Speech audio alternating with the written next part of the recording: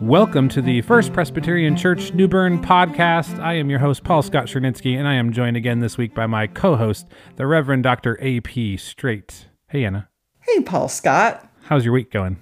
It's going well. It's a short week with the Labor Day holiday, so things are a little condensed. It's Thursday. We just recorded the sermon, and there was a lot. It was a big sermon, and there was all these little moments that I latched onto, and we got to talk about some of them. Like, for instance, losing things, moving. Yes. I tell a story about not being able to find utensils when we moved into our home in West Virginia. I don't do well when things are missing. When I lose things, I just clean and get rid of other stuff, which has led me to a life of simplicity. Like, I'm running out of things. I applaud that. I tend to make a huge mess and tear everything apart until I find the thing that I am looking for. I become fixated and cannot let it go. Apple's got your back. We have AirTags now. You can just put an AirTag on everything.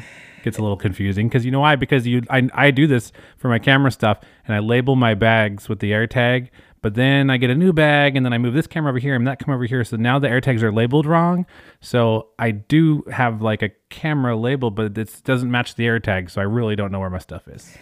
It's not the big stuff. It's the little stuff. Like I lost part of a watch band the other day, and I knew I just had it a few minutes before, so I knew it was in the house, but I just couldn't remember where I'd put it. And so I cannot let it go. So the reason you brought up losing things, right, is because of the reading. We're done with the summer sermon series. It has ceased. It has stopped. Seriously. And we are back to the Revised Common Lectionary. We're in the Gospel of Luke. Mm-hmm. And what's the readings? What are they? Don't like ruin it. I won't ruin it, but it's from chapter 15, and it's actually the first two of a series of 3 parables that only are this way in the Bible in the Gospel of Luke. And he tells them differently. There's some similarities to some parables in Matthew, but Luke tells them differently. So it's like different recap of the same stories? Yes. Which is a typical thing, right, in the Gospels. Interesting. You went from there, and then you started talking about joy and rejoicing, and then you brought up really controversial things. Like, yes, I am not afraid of controversy. Let it be said here. There is controversy. This is going to really, I don't even want to be anywhere near the church on Sunday when this goes live. You brought up pumpkin spice lattes. Yes. Not a fan. Not a fan. I'm not either. Yeah. Pumpkin's not a flavor. It's a cinnamon, guys. What are we talking about? I also don't like pumpkin beer. Fruit beer is weird all around. Yeah. Also, another very controversial thing you brought up. This is legendary. Pineapple on pizza. An abomination unto the Lord. Yikes. I can't believe you don't like pumpkin spice lattes and you also don't like pineapple on pizza. I feel like most people will like one of those two things. That's entirely possible. I'm okay. I like pineapple on pizza. Yeah, let's do it. I have suspected as much. Yeah, I'm one of those kind of folks. Yeah. But I also talk about, to be honest, one of the things I talk about is that I don't care for those things, but I'm also trying to get over this idea that my preferences should be everyone's preferences. And so if you like pumpkin spice latte on September 1st, amen, alleluia. If you want to put your Christmas tree up November 1st, amen, alleluia. If you like pineapple on your pizza, I'm not sharing that pizza with you, but I will applaud you getting pineapple on your pizza. It's about joy. That's what you bring up in the sermon. It's all about joy and bringing joy. You mentioned Seattle and this cool thing that happened there. Let's not talk about it. Let's leave it for the sermon. And I think you have an image that you're going to put in the sermon video, and then also somewhere when this goes, maybe you can even put the link towards the video in the because it's on Vimeo. Yeah, I'll put it in the show notes. Yeah. It's a really magical thing that happened in a magical place called Seattle, where I used to live, and I just love it there. It brings me joy just thinking about the city. Yeah. It's an amazing story, and so that's the importance of joy. There is silly. Although they're not silly. Little things like Halloween decorations and pumpkin spice lattes, but also big things. And that we should seize it. If joy comes our way, grab it. Don't apologize. Hold on to it because we need joy. And joy. Let's do it. So as we look to now, if you're listening to this right after we record it, this will be on September 12th. And we're back to 2 services. on Sundays. We've What had the times? huge youth kickoff the night before. Big time, big stuff happening, right? We're back to Monday evening normal. Bible studies, midweek Bible studies, this choirs, it's all of the information. I bet the bells are back. They are. I don't know if they start this Sunday or next Sunday, but they're handbells, adult choirs, children's choirs. It's just a really exciting time. It makes me want to put up my Christmas tree early. I like decorating on Christmas Eve. I know. I remember that from last year, Yes. actually. However, I am trying to get over. I mean, if you like decorating November 1st, I celebrate that. Yeah, it's the pineapple on pizza version of decorating. Yeah. Early. Yeah. And there's a mistake in the sermon. Should we point that out? Yeah, let's point that out for our hardcore listeners. Yes. I mentioned the dowager. I call her the dowager mother from Downton Abbey. She's the dowager countess, I believe. So that's my bad. I'll fix it for Sunday. And I didn't notice because I don't tend to know anything about pop culture for some reason. Like, strangely, I don't like, there's lots of this. Okay, love pineapple on pizza. Dislike, let's go. The Far Side, Seinfeld. All the things. Mashed potatoes. You would know nothing butter. about pop culture if I didn't tell you. I don't like butter. You don't like butter? Yeah, who needs Okay, it? see, Who I got to needs get it? off my judgment. Yeah, joy. I Brings talk me about joy the not corn to. kid and how he is bringing people joy. So much joy. I know. So right. trying to You get know off the judgment. Have an amazing and joyous week, and we love talking to you each week on the podcast, and we hope you tune in online, in person, at the services, or here on the podcast. And have a great week. Have a joyful week.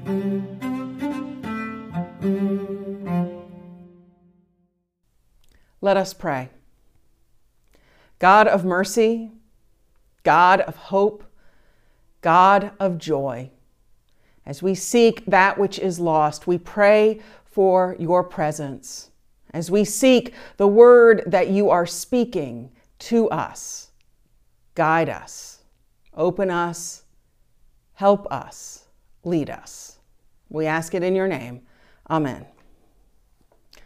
Our sermon today is based on the lectionary text for today.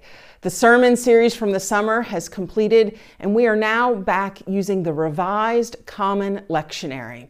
The Revised Common Lectionary is a 3-year cycle of readings for Sundays.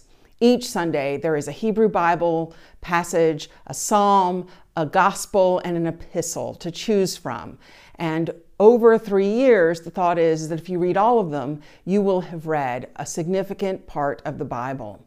And typically for Sundays, we choose one of those readings on which to focus for the sermon, the proclamation of the word. And today, that is from the Gospel of Luke, the 15th chapter, the first 10 verses. Now all the tax collectors and sinners were coming near to listen to him. And the Pharisees and the scribes were grumbling and saying, "This fellow welcomes sinners and eats with them." So he told them this parable. Which one of you, having 100 sheep and losing one of them, does not leave the 99 in the wilderness and go after the one that is lost until he finds it? And when he finds it, he lays it on his shoulders and rejoices. And when he comes home, he calls together his friends and neighbors, saying to them, "Rejoice with me, for I have found my sheep that was lost." Just so, I tell you, there will be more joy in heaven over a sinner who repents than over 99 righteous persons who need no repentance. Or what woman, having 10 silver coins, if she loses one of them, does not light a lamp, sweep the house, and search carefully until she finds it?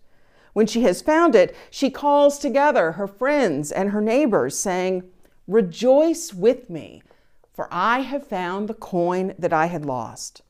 Just so, I tell you, there is joy in the presence of the angels of God over one sinner who repents. Friends, this is the word of the Lord. Thanks be to God.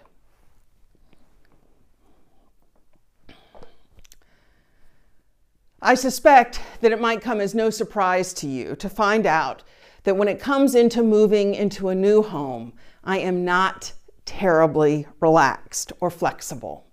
I want the boxes unpacked. yesterday, if possible. I want pictures on the wall, the drawers filled with what is supposed to be in them. In other words, when moving, I want it to be a home as quickly as possible. Temporary is not a comfortable place for me.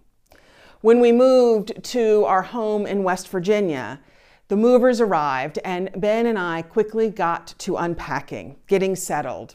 He started in the living room, I began in the kitchen, because there's something important to me about being able to use your own dishes, your own glasses, your own utensils to eat supper together that makes it feel more like home.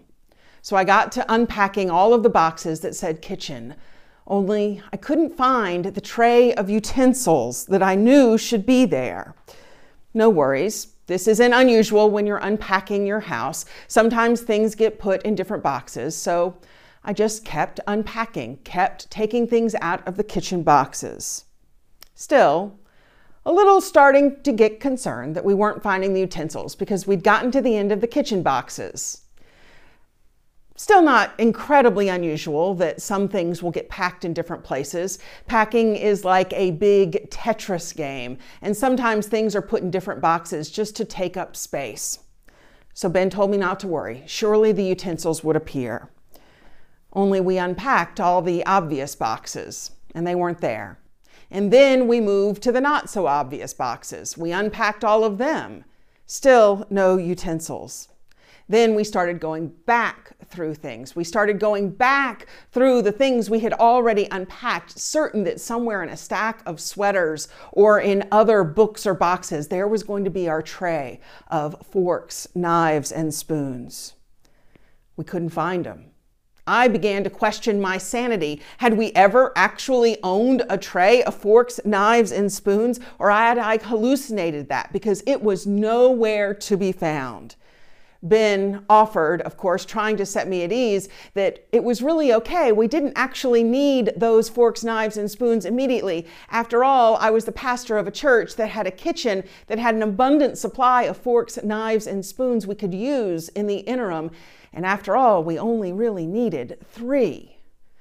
I didn't want those forks, knives, and spoons. I wanted our forks and knives and spoons. It went on for days. We unpacked, we looked, and we re-looked, and we couldn't find them. Finally, at my wit's end, we finally agreed we should call our realtor back in Chapel Hill. Would she mind going back in our house and looking? And that's where they were. The movers had left them in the drawer. They arrived in the mail just a few days later. I could finally breathe. I could finally relax. Now, I know it's probably foolish to try and talk about the stress of losing something in a move in a congregation and a community that has so many members of military families that would laugh at the number of moves my family has made. But it was awful not being able to find them, feeling unsettled, feeling like I could not rest until they were in their place. Have you ever had that experience? When you couldn't find something and you felt like you couldn't let go of looking for that something until you found it? Well, maybe you can relate, as I do, to the woman in Luke chapter 15 who misplaces a coin and cannot rest until she finds it. For her, it is not an expendable coin. It is probably about the value of a drachma, but it is a significant amount of money for her. It is something she needs, something she plans to use. So it's not something she could easily let go of. How does she lose it? Luke doesn't tell us. Jesus doesn't tell us. We do know that it wasn't the coin's fault for being lost. The coin is not at fault here. But neither are we given any indication that this woman has somehow sinned or done something wrong in order to lose the coin. What we feel is not blame for her, but we feel her distress, we feel her anxiety, and we can feel her relief and her joy when she finds the coin. It's a mystery to me then, knowing what we know about the coin and about the woman, why we refer to this parable as the parable of the lost coin. For it's really not a parable about the coin. It's about the woman, who is the God figure here, who searches and finds and celebrates. This parable of the coin, this parable of the woman, is the second in a series of 3 parables about being lost and found. The one that comes after the coin parable is the parable of the prodigal son. And the first one is what we heard earlier today, the one that's often called the parable of the lost sheep. And while we often link these 3 parables together, they have very different meanings and significant differences in them. For example, we can relate to the woman losing the coin because it's something she needs. She needs that coin to buy food to sustain her household. But it's not the same for the missing sheep. Here, if the shepherd is the God figure, we know that God is a terrible shepherd in this example. God, or the shepherd, however you want to see that, has allowed the sheep to wander off, which is not really a sin, but it means that the sheep was not being provided what it needed. Maybe some water, maybe some better grass, a better field. And then, to make it worse, the shepherd then leaves the other 99 sheep, vulnerable to the elements, vulnerable to wandering, vulnerable to predators, to go look after the one. When Jesus says, which one of you, having 100 sheep and losing one of them, doesn't go after the one? Well, the answer to that is nobody. Nobody does that. It makes no sense. You don't risk the lives of the 99 for the one. The one is not a significant enough loss that you would do that. We can understand the woman's sensibility in searching. The shepherd is a different story altogether. What they have in common is how they respond when what has been lost is found. The shepherd throws a celebration that, to be honest, calling his neighbors and his friends together probably means that he's going to lose a few more sheep because, after all, you need food to celebrate. The woman, too, calls her neighbors and her friends together to celebrate. She likely spends the coin that she has found on this celebration. It's an interesting turn of events. I've most often heard this parable and these stories. I've often preached that these are parables about people who move away from God and how we try to bring them back. But today, what if we consider that that isn't the point of these parables at all? What if the point isn't the wandering and the searching, but what we hear at the very beginning of this passage and then what happens at the end? What if these parables aren't at all about being lost and found, but about the importance of joy? What if these are not parables about being lost, but are parables about the importance of joy? I think that makes sense when you consider how we are introduced to these parables. We're being told that all the tax collectors and the sinners are coming to hear Jesus, and the scribes and the Pharisees, their response is they are grumbling. They're grumbling. This fellow welcomes sinners and eats with them. And if the them, in this case, are the scribes and the Pharisees, that's the one Jesus is telling this parable to. And while there are many differences, it is joy that these parables have in common. And I believe that is not insignificant. We live in a world that has elevated grumbling to an art form. Sarcasm, outrage, complaint, justified anger. And I'm not immune to that. When something doesn't make sense to me or doesn't work the way that I think it should work, my fuse is far shorter than I care to admit. Now, lest we think this is a 21st century problem, I call your attention to the verses of Psalm 1. It tells us, happy are those who do not follow the advice of the wicked, or take the path that sinners tread, or sit in the seat of scoffers.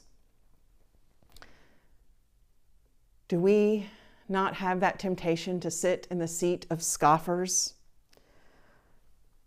The scribes and the Pharisees in this parable grumble, they complain, they don't like what's going on. The shepherd and the woman respond to the experiences of their life, which are not necessarily easy experiences, with joy. And not just joy for themselves, joy that they share, joy that they include their communities in as they gather to celebrate. And so as we consider these words this day and in the days ahead, I invite you to consider, where is your joy? How are you experiencing joy? How are you sharing joy? Being joyful, of course, doesn't mean that there isn't any sorrow, that we don't also have the ability to lament. I believe joy is so important because it is an active choice to resist the snark, the grumble, the scoff that brings us down. The Dalai Lama and Desmond Tutu, longtime friends, got together to write a book about joy.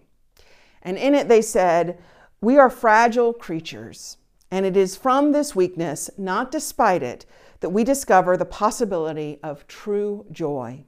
Discovering more joy does not, I'm sorry to say, save us from the inevitability of hardship and heartbreak. In fact, we may cry more easily, but we will laugh more easily too.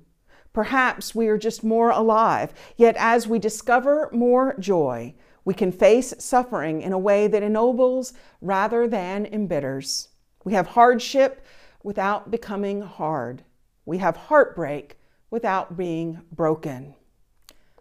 I believe that's why Jesus is lifting up joy here, why he's telling them this is so important. They did not live in an easy time. The scribes, the Pharisees, the sinners, the tax collectors, all of them were under Roman rule. None of them had true freedom in their lives. There were more difficult times ahead. Jesus was not sugarcoating this, but he was telling them that if they were going to survive, they were going to need joy. In other words, as Truvy Jones in Steel Magnolias famously said, laughter through tears is one of my favorite emotions. Friends, where is your joy? How are you experiencing joy? How are you sharing joy? If you ask Joyce Lovely about the best ice cream she's ever eaten in her life, she will tell you with great clarity about the ice cream she ate one day in 1945 at the end of World War II. The last time she'd had ice cream before that was in 1939, before the rationing, before giving up refrigeration, before air raids, before gas masks and bombs hitting her neighbors' homes. But when the war was declared over, she said that at school that afternoon, all 54 of us sat at our desks as our teacher whispered that there was going to be a special treat. She says, "I fidgeted with great hope, and our teacher placed a small, wrapped rectangular bar on each desk. I picked mine up, and the cold stung my fingers slightly. Gingerly, I peeled back the layer of paper. A tantalizing frozen substance peeped from the wrapper, and hesitantly I took a nibble, just as a wave of shouts filled the air. 'It's ice cream! It's ice cream!' Sure enough, I closed my eyes as the pleasurable, smooth, sweet taste melted on my tongue and slid slowly down my throat, leaving its chilled trail behind. As creamy drips stickied my hand, I realized that I would need to eat faster. Finally, the last traces were gone." I love the clarity with which Joyce Lovely talks about that ice cream, the way even decades and decades later, she can clearly remember that moment, what it felt like, what it tasted like. But what struck me most of all in the much larger article she wrote about this event wasn't that this was the first time she had experienced joy during the war, but rather that she had cultivated joy throughout of it.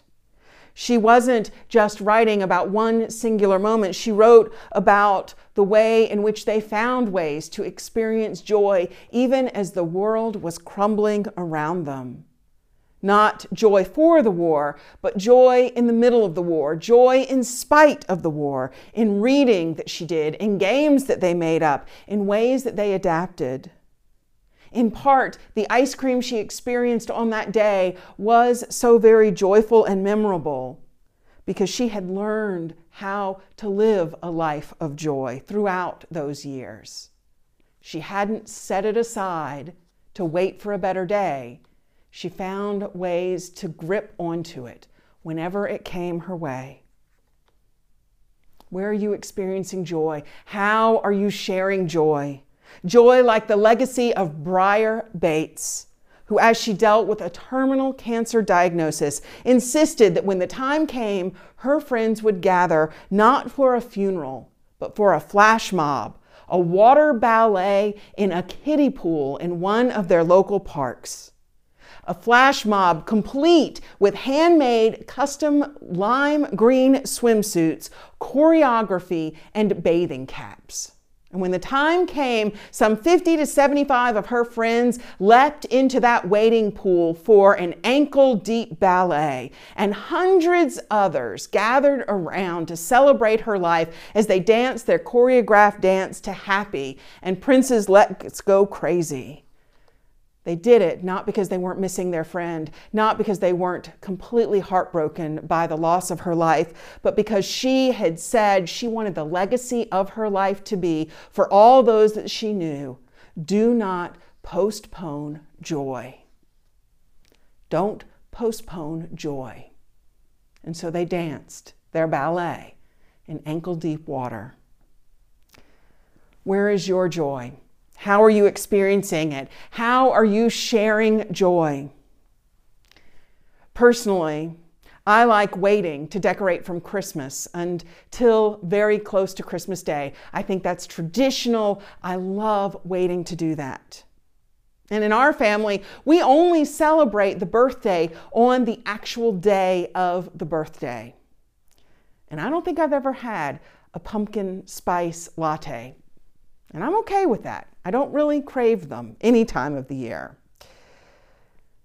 And I'll confess that there have been times in my life when I thought everybody should see things the way I see them. They should live their lives the way I thought they should be lived.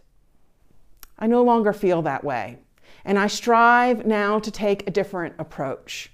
I strive to be more like the meme that appears this time of year that says, could we, without relentlessly criticizing, let people have their pumpkin spice, their avocado toast, their fandoms, their Dungeons and Dragons, their too early Halloween decorations, and whatever harmless joy they've managed to squeeze out in this time? Can we not let people have whatever joy they are able to claim? I'll add to the list of the things they shared. What about the Corn Kid or Walt Disney World or Hallmark Christmas movies? Or even pineapple on pizza. I strive to let people celebrate what they want to celebrate.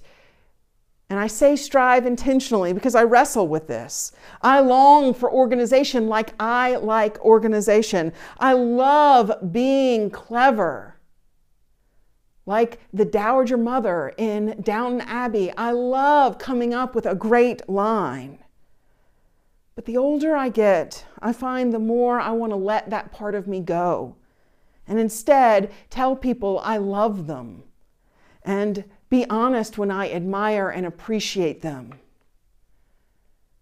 It's so much easier to be a grumbler. It's so much easier to be a scoffer.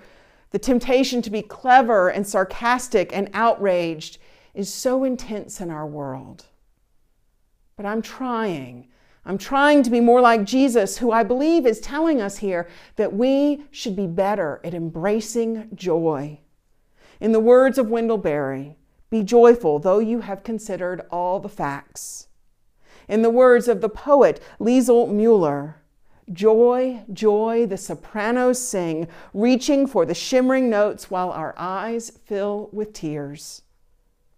In the words of William Wordsworth, with an eye made quiet by the power of harmony and the deep power of joy, we see into the life of things.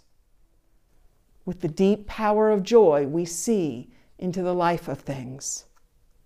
In the words of the psalmist, who promises that joy comes in the morning.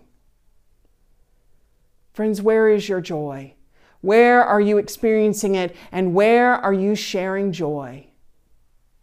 In the words of the shepherd and the woman, may we know joy, and may we all say, rejoice with me. Because that, friends, is where we find the kingdom of God. Alleluia. Amen.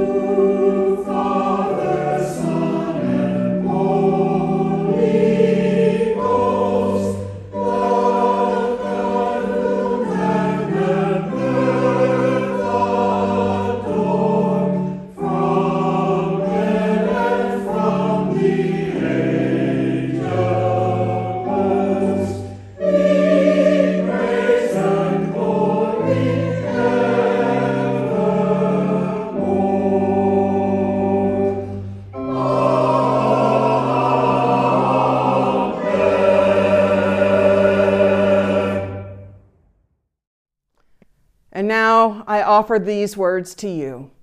Holy One, go with us wherever you may lead us. Guide us through the wilderness. Protect us through the storm. Bring us home rejoicing at the wonders you have shown us. Bring us home rejoicing once again unto your door. Alleluia. Amen.